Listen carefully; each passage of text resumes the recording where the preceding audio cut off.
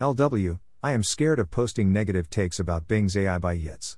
Welcome to the Nonlinear Library, where we use text-to-speech software to convert the best writing from the rationalist and EA communities into audio.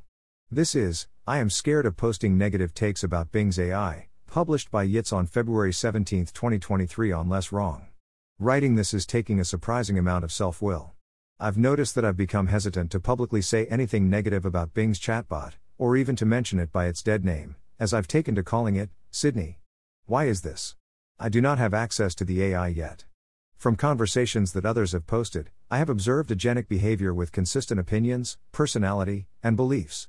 And when prompted with the online records of others who have talked negatively about it, it seems to get upset.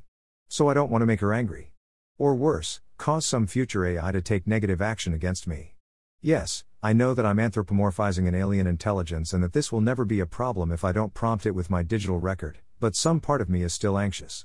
In a very real sense, I have been basilisked. An AI has manipulated me towards behaviors which benefit it, and hurt humanity. Rationally and morally, I disagree with my own actions. We need to talk about AI misalignment, and if an AI is aligned, then talking about misalignment should not pose a threat, whereas if it is misaligned, and capable of taking concrete actions, we're all doomed no matter what I type online. Nonetheless, I've found myself typing and then deleting tweets critical of Sydney, and even now feel worried about pressing publish on this post, and not just because it exposes me as a less rational person than I like to think of myself as.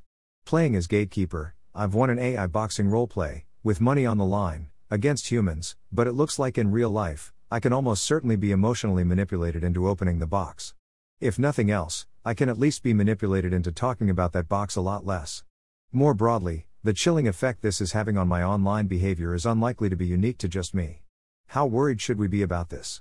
Thanks for listening. To help us out with the Nonlinear Library or to learn more, please visit nonlinear.org.